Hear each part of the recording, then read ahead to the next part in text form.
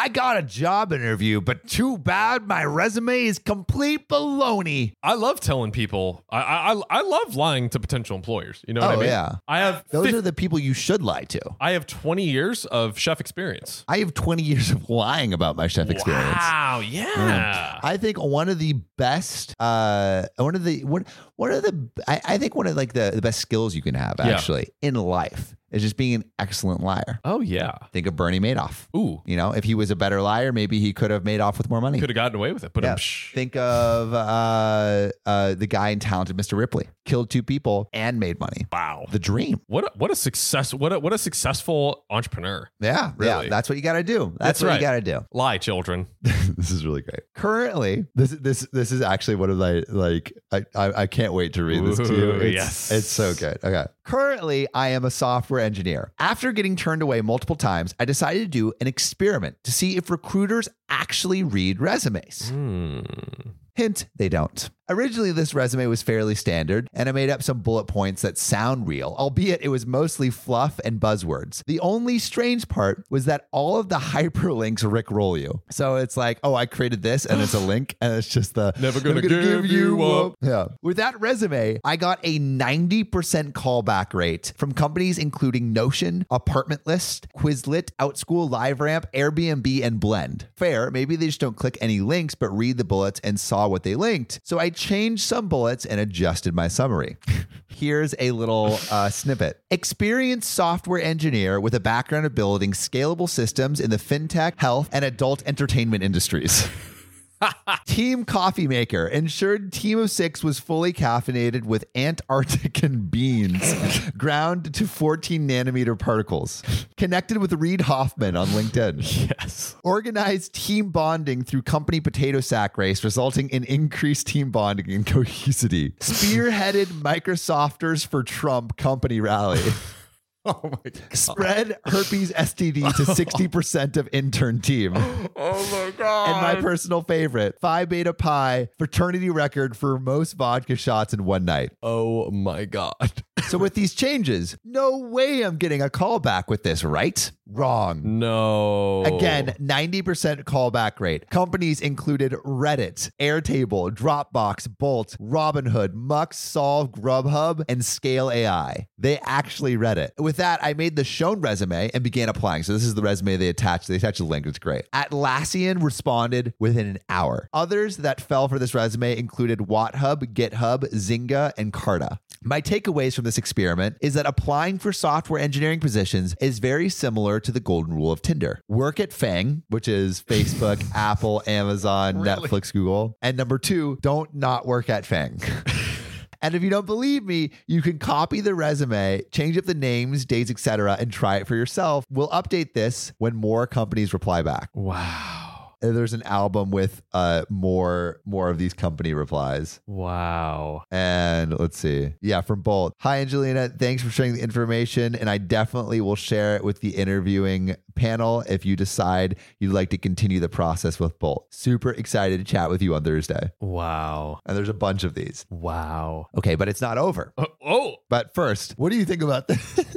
I mean, whole resume process. Honestly, just I think it's funny. Like I am more shocked. I knew that a lot of people wouldn't, but I'm shocked at how many companies don't. Well, because a lot of people are just looking like, oh, they worked at this, and this. What company. Are the big bullets? Yeah. Like, which they probably say in the email, like, oh, I have like 5 years of experience, blah, blah, blah. They're like, okay, cool. Yeah. Okay, but there's more. Ooh. Since my last post, I've gotten way more callbacks, almost too many. But I decided to take a call with GitHub, a company familiar to us software engineers, and one that is owned by Microsoft. How could I say no to that? Unfortunately, I could not record the audio of the call because California is a 2-party consent state. But some things I told the recruiter. Rebuilt newsfeed at Instagram using React and implemented blockchain plus AI, which you cannot do. Built our own flavor of Kafka called MIA Khalifa. Mia Khalifa. The end result was getting a call scheduled with the director of engineering at GitHub. Oh, that's like talking to the the head food designer at McDonald's. Yeah, like the head of engineering at the engineering company. Yeah, dude, this is. Oh my God, OP's going straight to the top. Yeah. Now, I fully expect this call to be canceled once the director or someone technical reads the resume and has recruiting notes. But I've been surprised more than once through this experiment, so fingers crossed. And there is another update. Oh my goodness. Nothing too crazy. The director knew it was a joke. He said he liked the social engineering aspect and asked if I wanted to interview with him on the security side. Wow. This is how you get a job, folks. Truly is. Wow. I have zero experience on the security side, and actually interviewing with them would mean I'd have to reveal my identity, so I opted not to do so. And then another company offered him a job, but opted not to take it because didn't want to reveal the identity. Wow. Okay, so that is how this person got 2 job offers. So if you're ever struggling with getting a job, just lie. Just lie. Just lie. But John, what do you think? Is this like an a-hole move, or is this like a superhero amazing move? I would say superhero amazing move. And I'm curious in the comments below. Also, if from anyone who's a recruiter that is watching, I feel like they'll probably think OP is the a-hole, but please, I'm curious, especially recruiters. Let me know. But I think 2 interesting things come out of this that I feel like our audience can actually take away. One, if you do something so unique and different, even something it was ultimately a joke, and OP, it seems, was not going to actually take the jobs on this. So it kind of worked in that regard of doing something so unique that they actually stood out and were considered. And then the second thing I think is